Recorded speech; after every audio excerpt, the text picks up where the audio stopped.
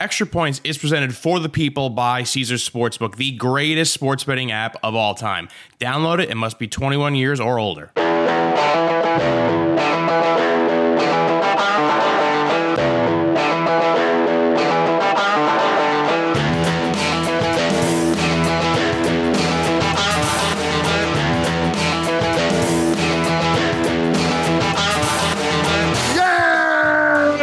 Welcome, Extra Points listeners, and congratulations on making it through yet another week.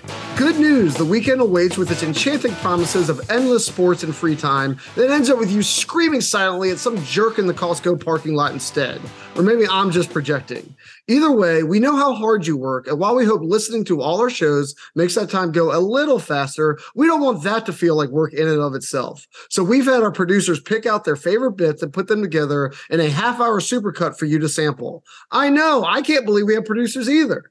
If you like something, check out the full episode the next week wherever you get your podcasts. In the meantime, thanks for supporting the network. And let me just say from the bottom of my heart as the co-founder that I sincerely hope your favorite team still loses to mine. Enjoy the shows. Starting off this best of, I am the guest this week on Trendy, and I joined Toby Mergler on Wednesday discussing college football and if they should adopt the soccer method of promotion and relegation. As I think probably most of you know who are listening to me, soccer is one of my things that I love the most. I host Covered in Glory here on the network. And the thing that makes soccer the most glorious, organized sport in all of the professions is promotion and relegation.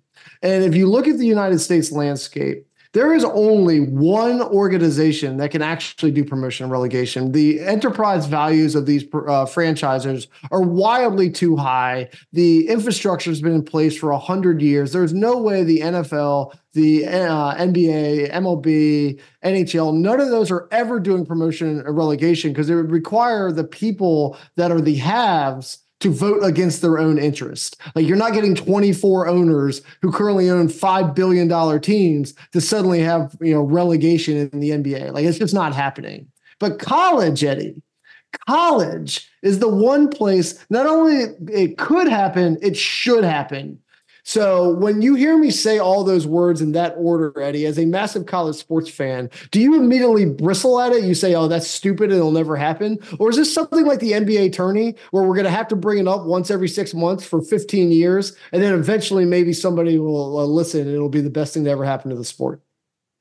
The only reason why, I like the idea of relegation in theory, but the only reason why I'm against it right now for college football is because the amount of changes college football is going through currently. Like maybe we had this conversation X amount of years ago when it was still the BCS and it was still the same old winning and there was no NIL and the conferences that we knew for years and years and years were still in place. But like we're losing conferences. It's going to end up being more of like an NFL style, probably like just two giant conferences. Eventually it'll be the SEC and the Big Ten. Buddy, you're making my point for me. In a time of turmoil, this is the exact time to do it because you're right. We are heading to the Big Ten and the SEC, like AFC, NFC, but so many teams are getting left out right now, which is why if you try to force a vote, I guess the SEC might stand against it. But otherwise, like it should be for like, let's put the other sports aside. Let's put basketball aside, every other college sport aside. Shouldn't it just be 4 16-team conferences that each have 2 divisions? And each division head plays a conference championship, and all 4 of those make the national championship tournament? Oh no, I am vehemently against that. I love the conferences because that's what college is better than pro football is the rivalries. I love that it was a regional thing versus a regional thing, and I hate that the Pac-12 was gone. I hate that the SEC and the Big Ten will become these super conferences. I hate that the Big 12 is gone. Hold on, buddy. Hold on. Listen to the idea all the way through. Bring the Pac-12 back. Like make it one of the 4 conferences. Yeah, but that's not going to happen anymore.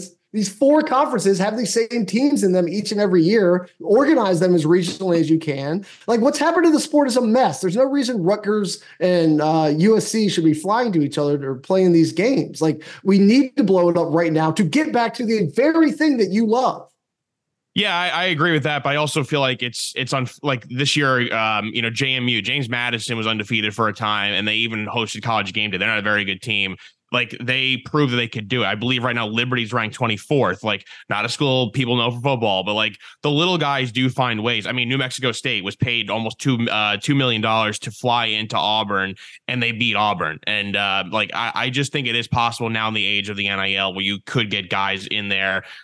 We saw what happened with Dion going from Jackson State to having the best September of all time. I know they kind of fizzled out, but like there are sometimes like you do get this jolt into a program. So getting rid of schools for poor performance, especially in the age where I think we're now getting closer to where the usual suspects aren't going to be far and away better because of the change in conferences, because of the NILs. I think it will get more even as time goes on, especially with expanding the playoffs, more opportunities, more money.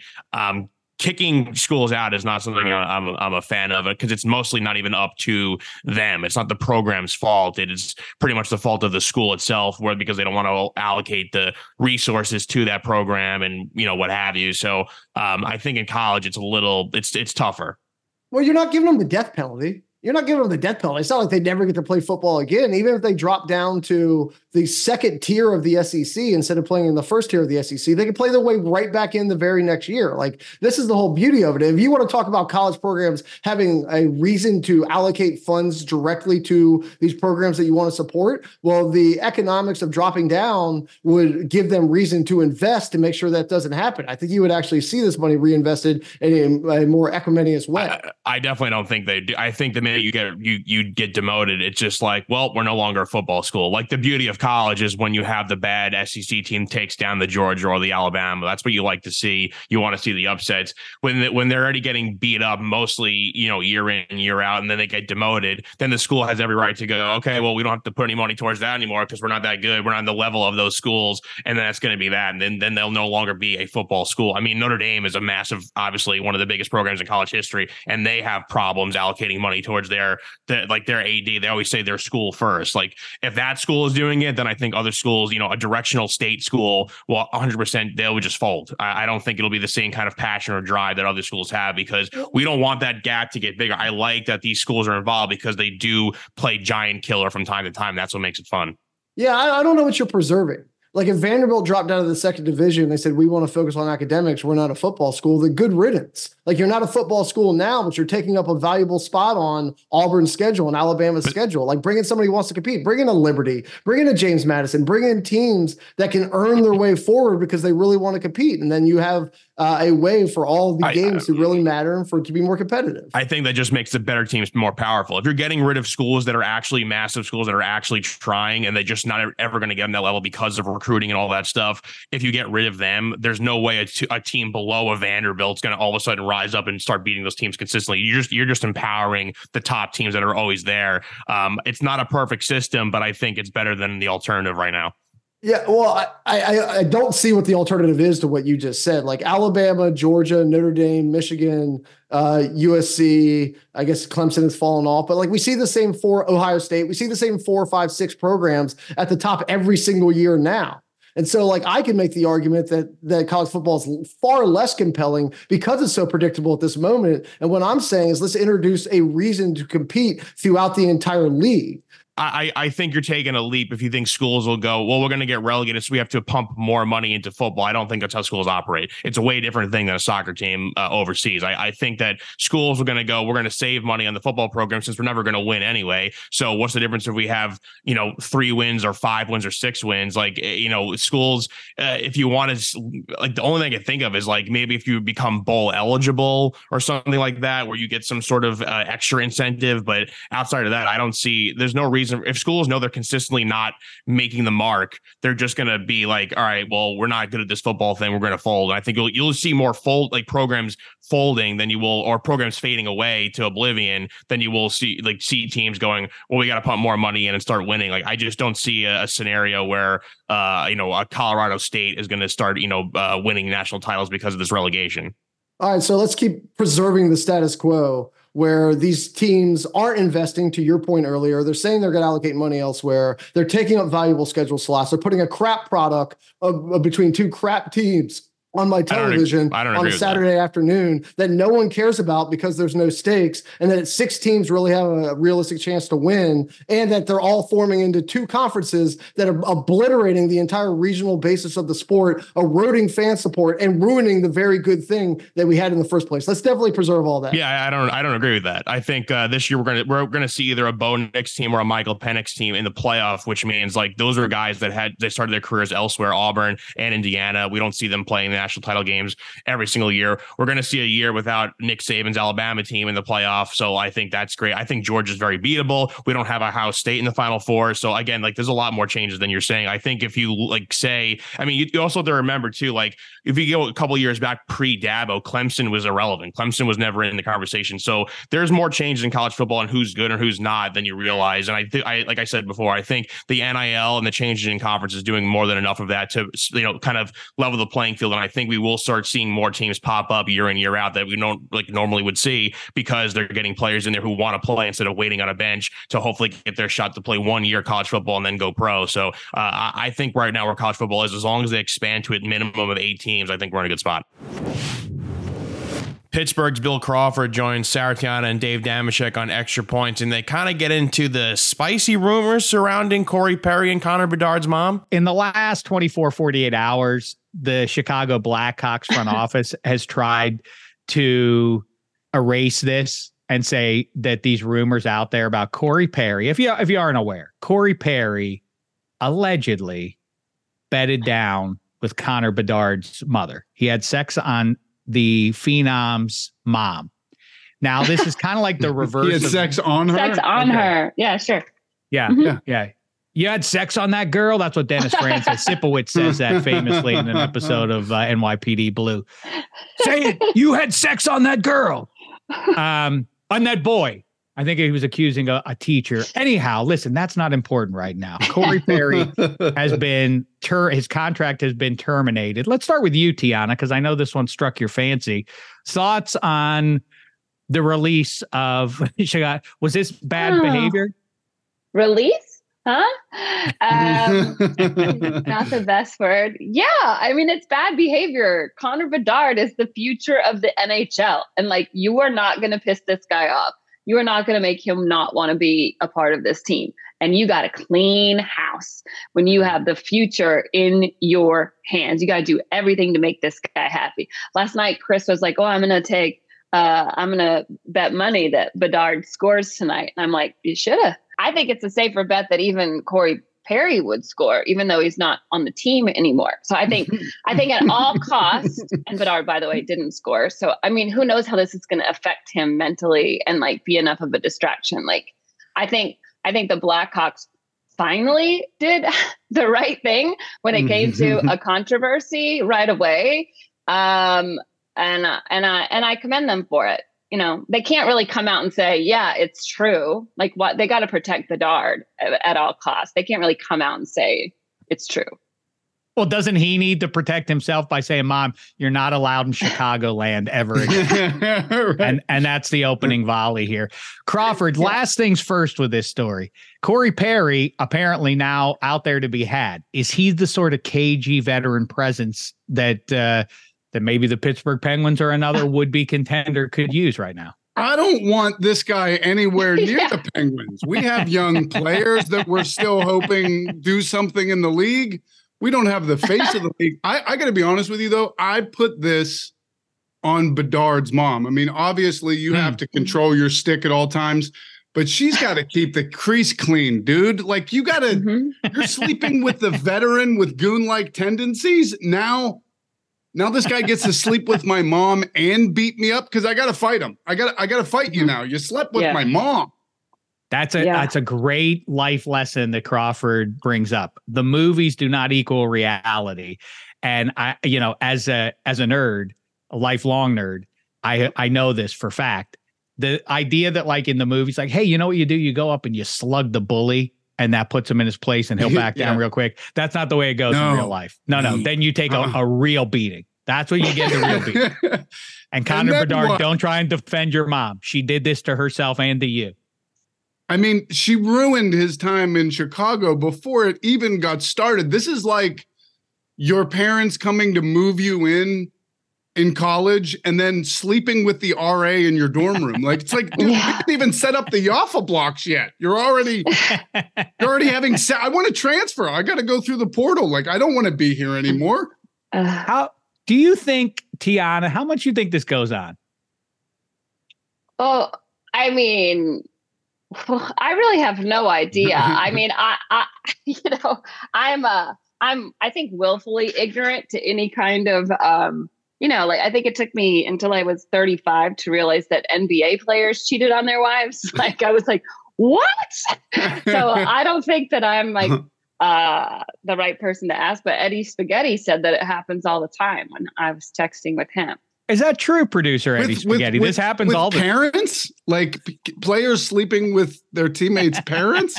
No, I haven't heard that one, but the one that I have heard that's I do definitely trust my source and it does check out was the Boston Bruins. I guess I'll just name it, but Tyler Seguin obviously took him second overall after Taylor Hall in that draft.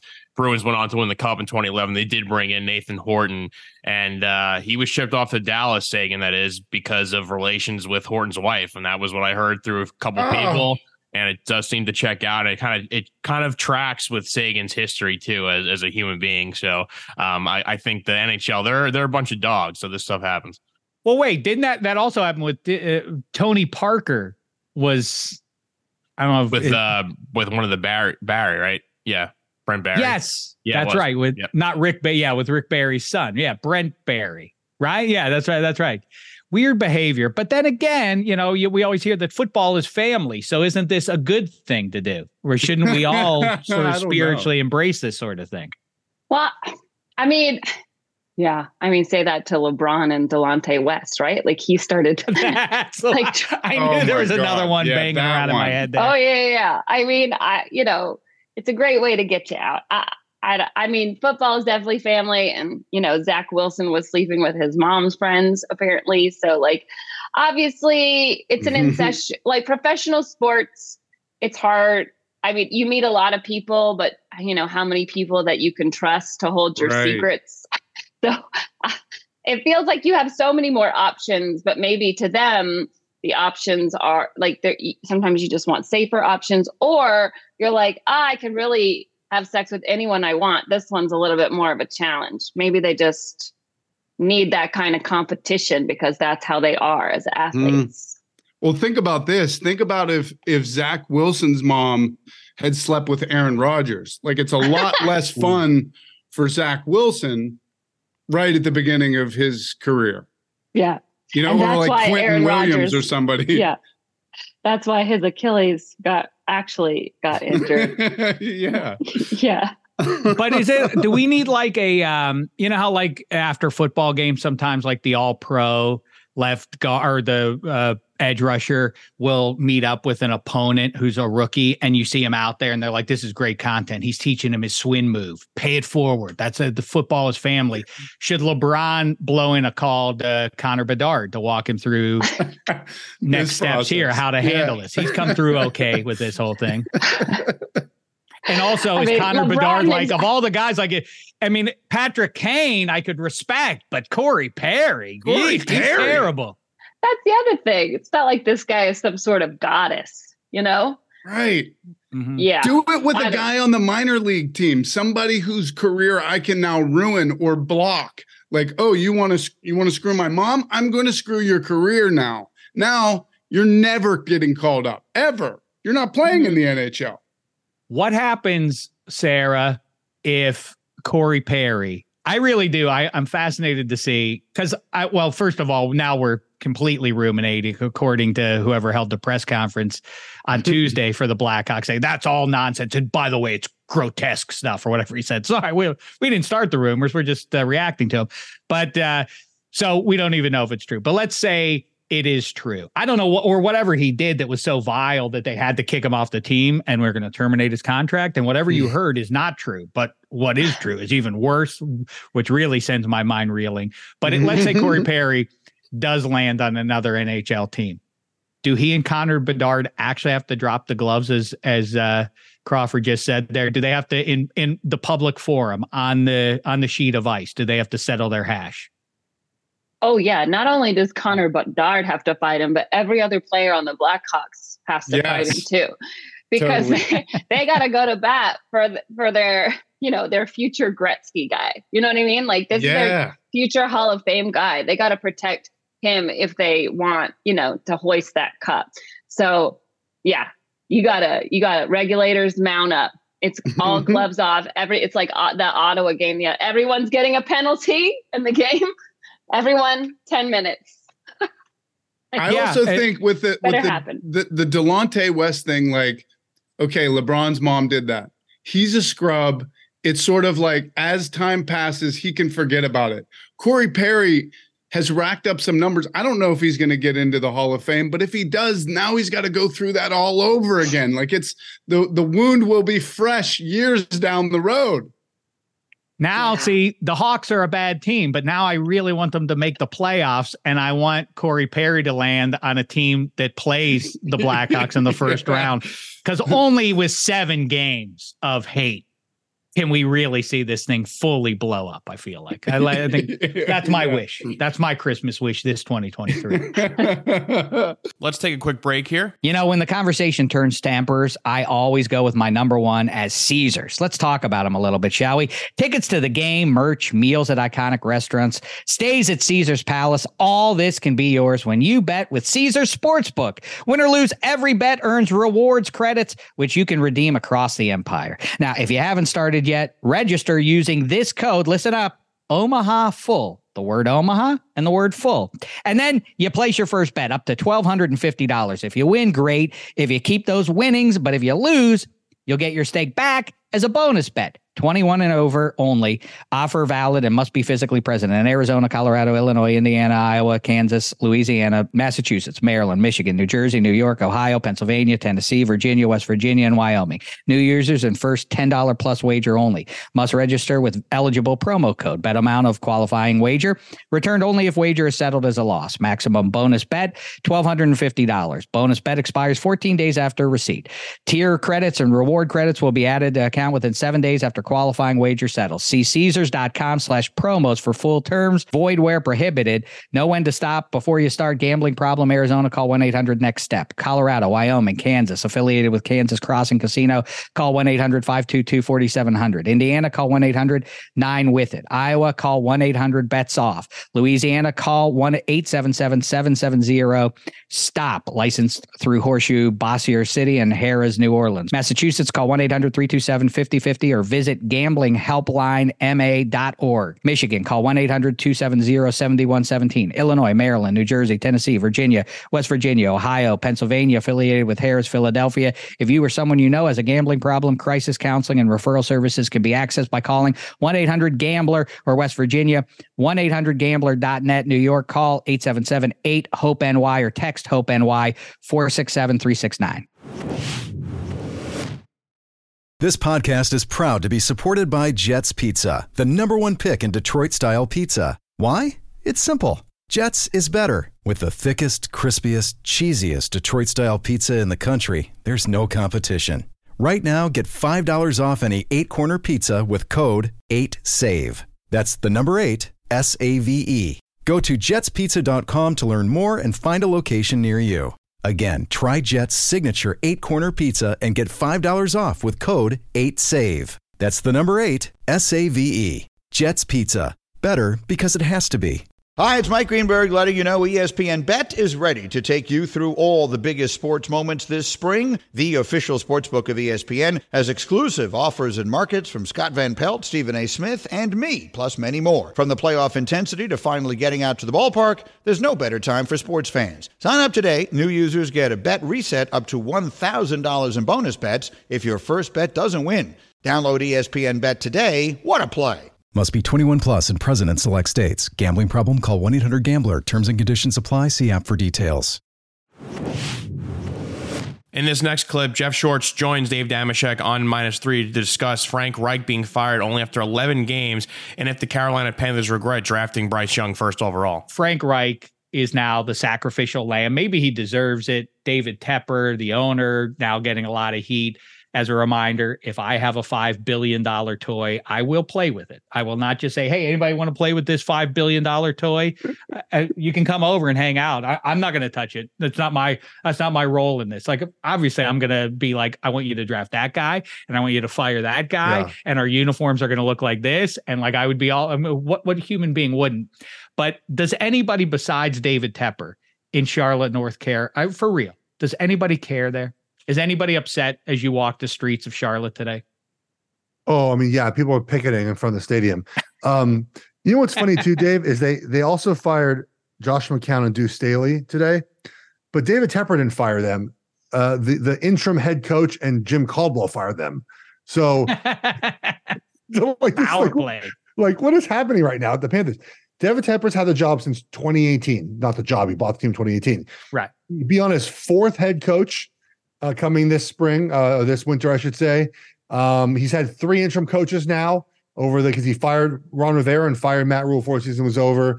What a dumpster fire. The Bryce Young thing is interesting because, I think a lot of times you don't want to say, everyone thinks this guy's good, but I don't. Like, it's hard to do that sometimes, right? Like, hard to be the person, because Bryce Young had a great college film. Like, it was fantastic. Everything you wanted in a quarterback was right there. But then Stroud had the Georgia game, and you're like, okay, well, that CJ Stroud is a good pro. The other 20 games, I don't know, maybe. And the Georgia CJ Stroud has showed up. It reminds you a little bit of Justin Herbert, who played his best game against Wisconsin in the Rose Bowl. And you were like, oh, do we get that Herbert or do we get the other Herberts? And we got that Herbert so far, right? And so that's what happened with Stroud. And with Bryce Young, look, offensive line not great, weapons aren't great, but there's not even, Dave, like the flashes. Like I might be wrong about Kenny Pickett moving forward. I was high on Kenny Pickett, but you'll understand this.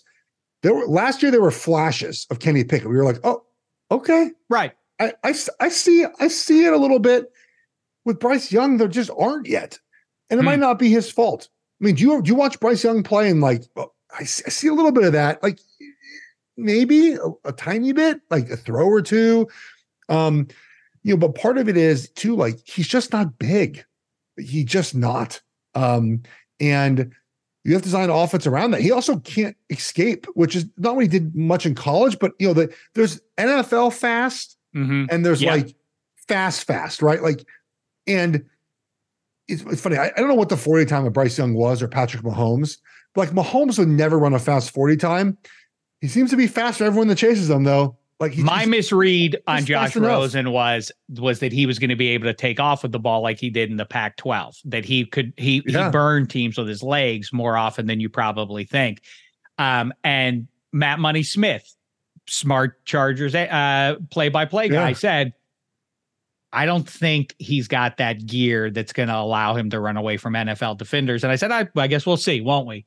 As soon as you saw him, it didn't even take until September, I don't think. I think in August, you could watch Josh Rosen out there and be like, ooh, those defenders are catching him. He can't get to the edge. And that's a problem for Bryce Young. We talked about it on this show. I know it was with you and with a bunch of other people about like his size, and it's fine that he's little, but there's Drew Brees and there's Russell Wilson, and there's some examples out there, Kyler Murray, of guys landing on teams and thriving in the NFL despite their size. But if the roster is decimated, like, I guess Panthers fans got up close and personal with Cam Newton. That team stunk too his rookie season, but he was great. And talk about seeing flashes. Yeah. It's because he's a specimen. Josh Allen was on a bad Bills team early, but he was a specimen and could overcome that. You throw a little guy on a bum roster, how are you ever going to see anything good? And by the way, here's what's even worse. They gave away everything. I don't know what the fix is between now and the start of 2024 for the Panthers. Who are they getting? I mean, but think about Cam Newton too. When he came to the Panthers, he had a Pro Bowl center and left tackle. He had Jonathan Stewart, D'Angelo Williams, and Steve Smith. Bryce Young has 0 of those guys right now. So even in Cam Newton, remember his first game, he threw that long bomb to Steve Smith in Arizona. And you're like, oh, okay. I'm sure there's a throw Bryce Young made this year where you were like, you felt that way about Bryce Young. But you're right about Cam, like, right away it was like, okay, now good football player. CJ Stroud, you're like, good football player. It doesn't mean Bryce Young's never going to be good or he can't get better, but who's taking this job? Look, presumably the Chargers are going to be open this year, right? Every coach who's an offensive coach is going to want Justin Herbert, okay? And it's going to draw college guys. Jim Harbaugh is going to probably get a phone call. There's some other guys who get phone calls about that job. With the playoffs just around the corner in fantasy football, Jen Piacenti gives out some running backs and wide receivers that could help you in this playoff stretch. So we promised that we would talk about playoff players to target. So I just want to briefly touch on those now. Running backs and wide receivers. Last week we talked about quarterbacks and tight ends. Today we're going to talk about running backs and wide receivers just briefly so you can be thinking ahead, because this is a week where, again, remember, 6 teams on bye. One thing you want to do after this week is you want to look at that waiver wire, see who was dropped. Some people are going to have to drop. Like, there's one league where I may have to drop OBJ, and I don't really want to, because I actually think OBJ could be great down the stretch. But like, I'm trying to make those decisions because I have so many spots to fill this weekend. So you're going to want to check that. And if you don't have to make any moves yourself, you're going to want to be anticipatory for some of these players that I'm going to talk about right now, just thinking forward. Okay, so let's start with the running back position. Best schedule for running backs, among the best schedule for running backs, will be the Chargers running backs. So that's Austin Eckler and Joshua Kelly. So if you're looking to get your handcuff, Joshua Kelly maybe is someone, as you go through the weeks, if you have the space, you add him there. Now, my only thing about this is we saw Joshua Kelly like sub for Austin Eckler, and it wasn't that exciting, unfortunately. But again, deep leagues. Next best schedule seems to be Bijan Robinson, Tyler Algier. Algier might get dropped this weekend. If he gets dropped, you need to pick him up. They've got Carolina, Indianapolis, and Chicago for their last 3 weeks. Now, Chicago does not give up a lot of points to runners, but they give up a lot of points to running backs who catch. So Bijan is really the guy that's going to go off in week 17. Totally with you there. Algier, I mean, his best week was week 1. And then it just seems like since then, like, I wonder if the outside pressure actually got to Arthur Smith, because he really only had 2 other weeks, I believe, with over double-digit points. They finally are listening. They're like, yeah, that's why we drafted Bijan. We're going to use him. So Algier, I'm with you on that, unfortunately. And I do have him on a few teams. But he is a high upside handcuff, right? Yes. And this is the point where you don't want to leave those guys on the bench if it's coming down to it. So just bear that in mind about Algier. Next up, the Philadelphia Eagles running backs get Seattle, the New York Giants, and Arizona. Oh my gosh. Now, obviously you can't get DeAndre Swift, but you know who you can get? Kenneth Gainwell. This is the highest upside handcuff out there, in my opinion. And he should not be floating around on waiver wires if there's room. You got to get Kenny Gainwell in there. I know he's game script dependent right now, but if anything happens to Swift, Gainwell could be your league winner here, okay? So Gainwell needs to be on the radar. We already talked about Jaylen Warren and Najee Harris. Unfortunately, you probably can't grab any of those guys.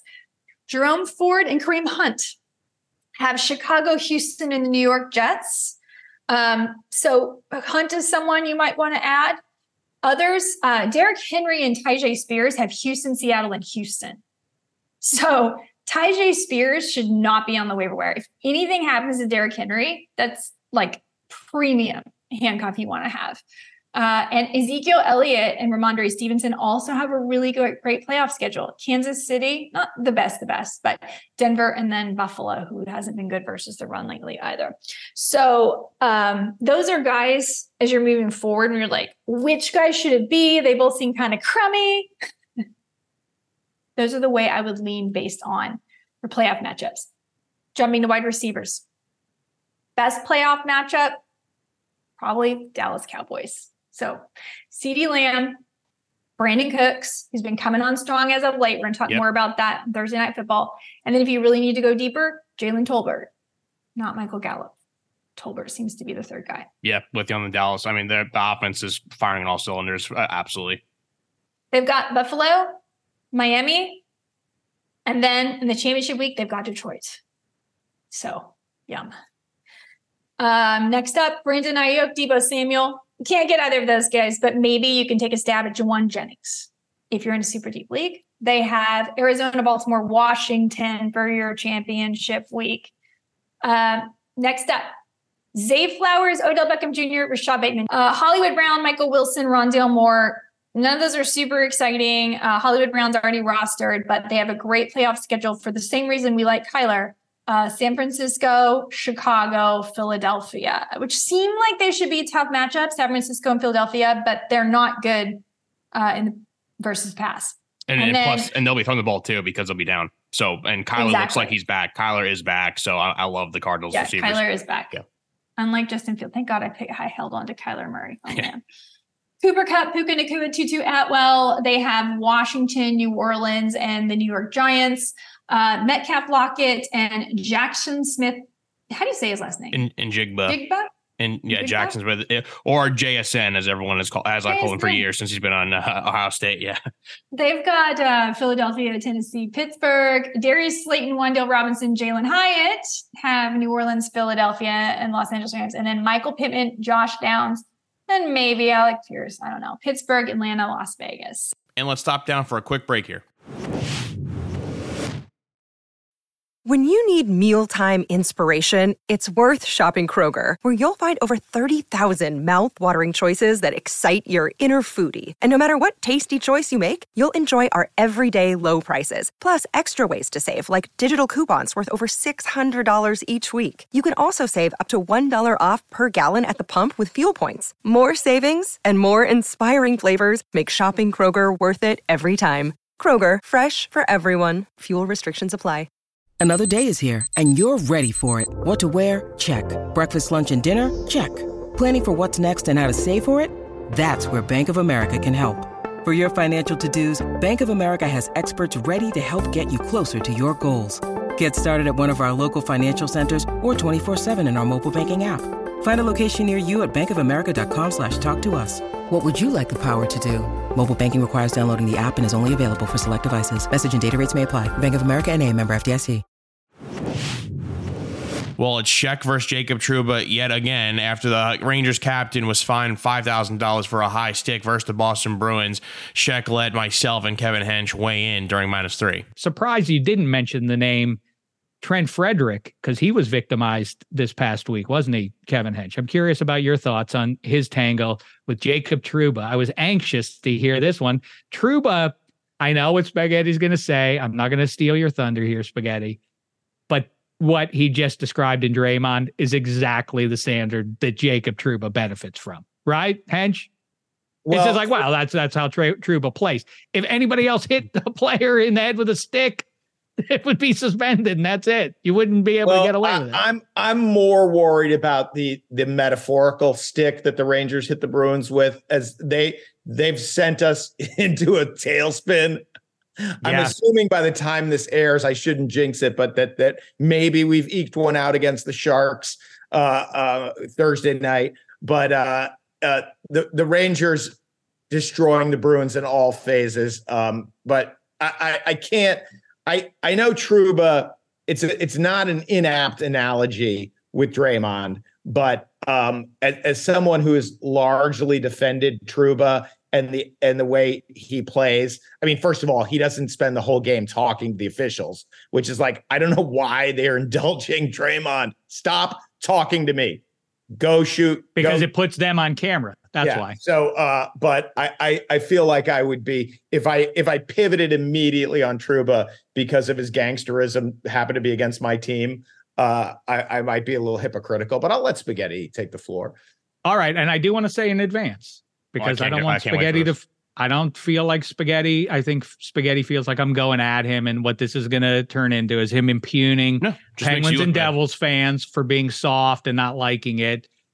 Well, correct. I mean, because let me read a great quote from Larry Brooks. Okay. Let me just say something to you. I think that for all my talk, I don't root for the Rags, obviously. I hope they don't win the Stanley Cup, but I think you should be betting them at 10-1 right now. I mean, I think the Avs are the better bet. I think they're 8-1 right now. The Knights are riding high, but man, I think the Rags are a little undervalued by the way they look right now. I mean, keep in mind the players that they're without. they are suffocating in their own end. I mean, the Penguins a few nights ago almost literally couldn't get a puck through clean on goal. I mean, they are suffocating in their on their end of the ice because of that blue line, and that includes Trouba. Doesn't mean that he's not filthy, though. Please have at it. I don't think. I mean, he's not a filthy player. Just to go on this hit, his exact quotes from what happened on the ice was, it was like, obviously it was accidental, but like he did it, and then the Trent Frederick was like, wait, that actually just happened. He was like, sorry, my bad, didn't mean to do that. Like, they were fine on the ice, no penalty called on the ice, not brought up after the game. Like, there was no, like, it wasn't a big deal at all until the NHL, like the player safety department, fined him. But and then of course, then you have the fans of the Penguins and of the Devils who always have to chime in on Trouba. Devils fans who not threats. Fans, the media chimed in.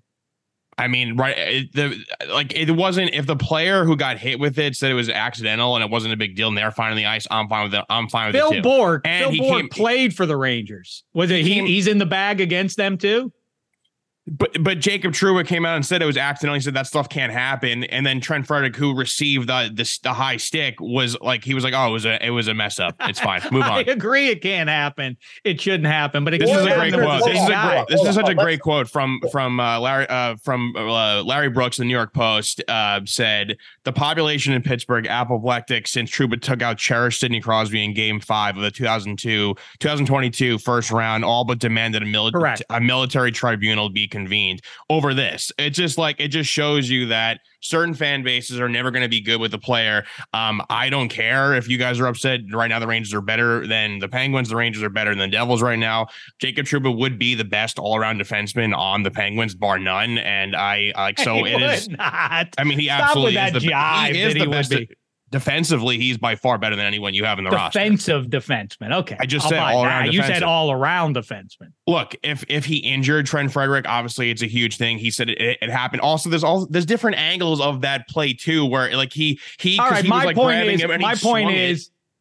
is the preponderance of those moments that involve Jacob Trouba's stick or elbow. That's the point. Same thing with Draymond. It's funny that it keeps being the same guy who is highlighted or low. Draymond's getting suspended and is getting like where are the penalties and suspensions against Trouba? Not enough. All right, I hear your notes. You're wrong. You're wrong. I'm sorry. I'm never gonna drop that. I'm never dropping that. You're not obliged to defend. Always ready. Like, anybody I didn't alienate with my Hannah Arendt mentality of evil reference is now abandoned the podcast as we talk about a hockey play that 0.1% of sports fans saw as Sheck. Sheck is like writing Jacob Trouba in Jerusalem, the banality of evil. Like, when is this guy going to be tried for his war crimes?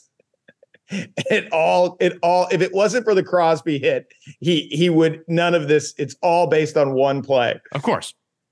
It's not based on one play. It's not as though I didn't know going into that series 2 years ago. Your personal antipathy is based on one play. Right. The thing, I don't care about a military tribunal, and Larry Brooks of the Post can say whatever he wants. But the fact that people don't want to acknowledge it, Rags fans, is that if Trouba's elbow doesn't get Crosby in the head, the Penguins win that series. That's not true. You were up multiple goals. You were up multiple goals and like game clinching scenarios, and you cannot hold the lead, and you lost because you were not the better team. Simple as that. There's no excuse. Up multiple goals, especially in the third period. No excuse. Like, you have other good players. What could you do? You have other good players in the world was removed. Other good players. He is not the best player in the world at that current moment, and you had other good players on your team, and you still lost. And blaming Jacob Trouba is insane. Was better. Also, the fact that the New York Post, which is a very popular publication, the editor is like, yeah, make fun of the entire city and fan base of Pittsburgh. That should speak volumes to you about how much you guys whine. Listen, that's flattering. If the New York Post is on the other side of the argument, that's good news. But that doesn't bother you that the Pittsburgh, like that, you're getting made fun of by the New York media. You see who writes at the New York Post? No, that doesn't bother me. Larry Brooks has been covering the league for decades. So I don't care. And he's in the bag for the Rags. So that's fine. All right, listen. Hey guys, I just went and got a cup of coffee. What are you guys talking about? I was trying to go. And sticking with the hockey theme, myself and Toby on Trendy got into some really fun NHL future bets. So let's go ahead and get into hockey a little bit, Eddie. I told you right before the show I wanted to talk hockey futures because you came on when the puck dropped in October. We did a season preview, and it feels right about, about 6 weeks later to check in. How are you feeling about the original picks that you gave out at the beginning of the year? And if you wanted to revise any of them, what is the single best future you think there is to bet in the NHL right now? The single best future, probably I think it's going to be an Eastern Conference winner to win the cup. It's minus 120. I think that's by far a home run hit. Actually, the best bet in all of hockey is you could actually pick which country wins the Stanley Cup, but the odds are so bad. It's like minus, I don't even know, something crazy for USA to win, which will for sure happen. I don't see a Canadian team winning, but I like the Eastern Conference to win minus 120. Like I said, you have my Rangers, who are now leading the NHL in points after their fantastic win over the Boston Bruins, but the Boston Bruins still a great team. Obviously won, record-breaking season last year, President's Cup trophy, all that jazz. But then you still have teams like the Hurricanes, and the Red Wings have been surprisingly really good. And I'm sure if the Devils get healthy, they'll be back in the mix. If you still kind of believe in the Pittsburgh Penguins. So there are some other teams that if they get in there, could create some noise. The Panthers aren't going anywhere. The Lightning still in that back end of that dynasty. And then the Maple Leafs are everyone's favorite pick to get to the Cup. So when you look at all those teams versus what's coming out in the West, I think the real big hit for the West, Toby, is Connor McDavid's injury. The Edmonton Oilers not playing very well. That was the one team that everyone felt really good about in the West. But you still have the surprise in the Canucks. The Golden Knights have been good. The Kings have been good. I like the Stars a lot, and obviously the Avalanche are a couple years back. So they have some teams, but I think the overall balance of power with the fall of the Edmonton Oilers kind of shifted to the Eastern Conference. And plus, again, the Rangers leading the league in points right now definitely helps the East. So there's been a little bit of a shift since the season started with the puck drop. I would have said it's minus 500. You were going to give out the Rangers to win the cup as your single best bet. You seem as confident as I've ever seen you about the Rangers. I love them. I love how they're playing. Peter Laviolette's actual coach is putting in a great system. They're playing defense. The Rangers were playing a style of hockey the last couple of years with one of the best goaltenders in the world with Igor Shesterkin. It's like, hey, we're only going to score goals in the power play, and then we're going to be bad defensively and hope Igor bails us out. They're not playing that way anymore, which is why I trust them. They're very good in the defensive categories where they're not allowing a lot of goals per game. Obviously, the help of the goaltender is always going to be there to have the safety net, no pun intended. And then they're scoring at a great clip on 5-on-5 too, which is something they weren't doing in years past. So I am very confident, but it's November 27th. The Stanley Cup Finals is many months away, so I can't get too invested into it. I also hate betting on my teams, although if you do think that, I did pick the Rangers to make the Cup. I did feel confident in them, but a long way to go, not even to the year 2024 yet. So I'm very happy, but I'm trying to be as patient as possible. Well, I imagine on -3 this week, it's going to be 75 minutes of refs talk because they do not want hockey to come up after the Rags beat both the Bruins and the Penguins in the last week. So, Eddie, you were talking a little bit about the Cup being a little ways away. I've admitted on the show several times that I don't watch a whole lot of hockey. Is the 5-6 weeks of the regular season that we've seen so far already, is that a strong enough sample size to actually understand where the league is heading this year? Or is hockey subject to heavy shifts where things that happen at the beginning of the year fade pretty quickly by the time we reach playoff time? That's a great question. I think I have seen enough, I think, to kind of figure out some stuff. Like I said, the Eastern Conference winner, I think we've seen enough to I like the Metro division to win the Cup as plus 220. Rangers, Canes, Devils, Penguins all playing in the division. They could easily make it. I think I've seen enough to kind of figure out certain teams. The one team I'm not sold on completely, even though they have the top scoring guys in the league and they have one of the best goaltenders in the league right now, the Vancouver Canucks. That was a team that no one really expected to be where they are right now. And again, I think I've seen enough from the Oilers to know that it's just not going to work out with McDavid. I think we've seen enough from the bad teams like the Blue Jackets and the San Jose Sharks, which come up time and time again. I think we know who's really good, who's really bad. And there's maybe one or two wild cards and some teams that will figure it out. The Devils are not as bad as their record. Obviously, they dealt with a lot of injuries. The three best players were injured. The Maple Leafs are not as bad as their record. They will move up in the rankings. So I think I've seen enough to figure out who's fake, who's for real. And water will find find its level eventually, but I have a pretty good grasp on most things right now. And nothing changed too dramatically. The biggest shock to me really is the Oilers and McDavid not playing well.